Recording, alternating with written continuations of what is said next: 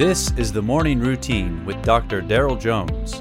Morning Routine is a daily devotional podcast for those who are raising, educating, and growing the next generation.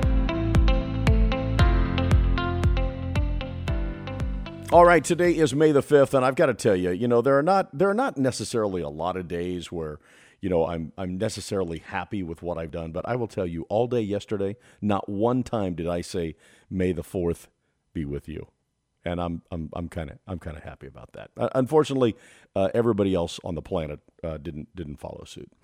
Genesis chapter 7 is where we find ourselves on this May the 5th, verse 1. Then the Lord said to Noah, "Come into the ark, you and all your household, because I have seen that you are righteous before me in this generation." In Genesis chapter 6, God calls Noah to build an ark, an enormous barge, because water was going to fall from the sky, forever changing all creation. Noah alone found grace in the eyes of God. And in that grace, Noah was able to bring his own family into the ark. It was an incredible calling. And because Noah had faith, he obeyed the command of the Lord. For 100 years, Noah built the ark. That's 100 years of neighbors prying, opportunities to preach the truth of God, but being mocked and probably being called a lunatic.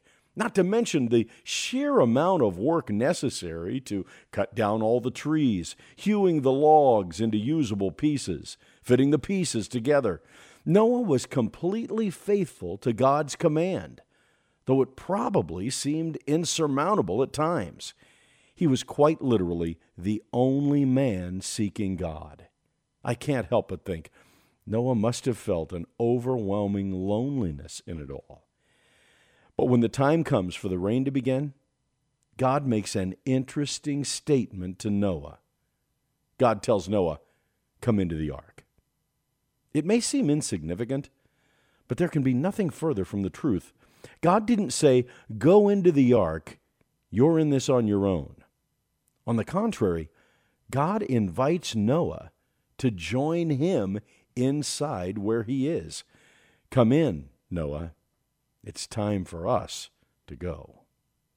No matter what's in front of you today, no matter what God has called you to do for him today, no matter if anyone is joining you in the work, understand that God isn't asking you to go get the work done alone, but to follow him, to join him in the effort.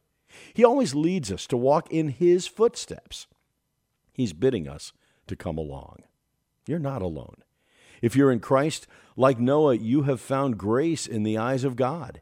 And in Christ, you are righteous before him in this generation. Jesus said, "I am with you always." Rest assured, just like Noah, God is with you. You have been listening to the Morning Routine, brought to you by the Herzog Foundation and hosted by its president, Dr. Daryl Jones.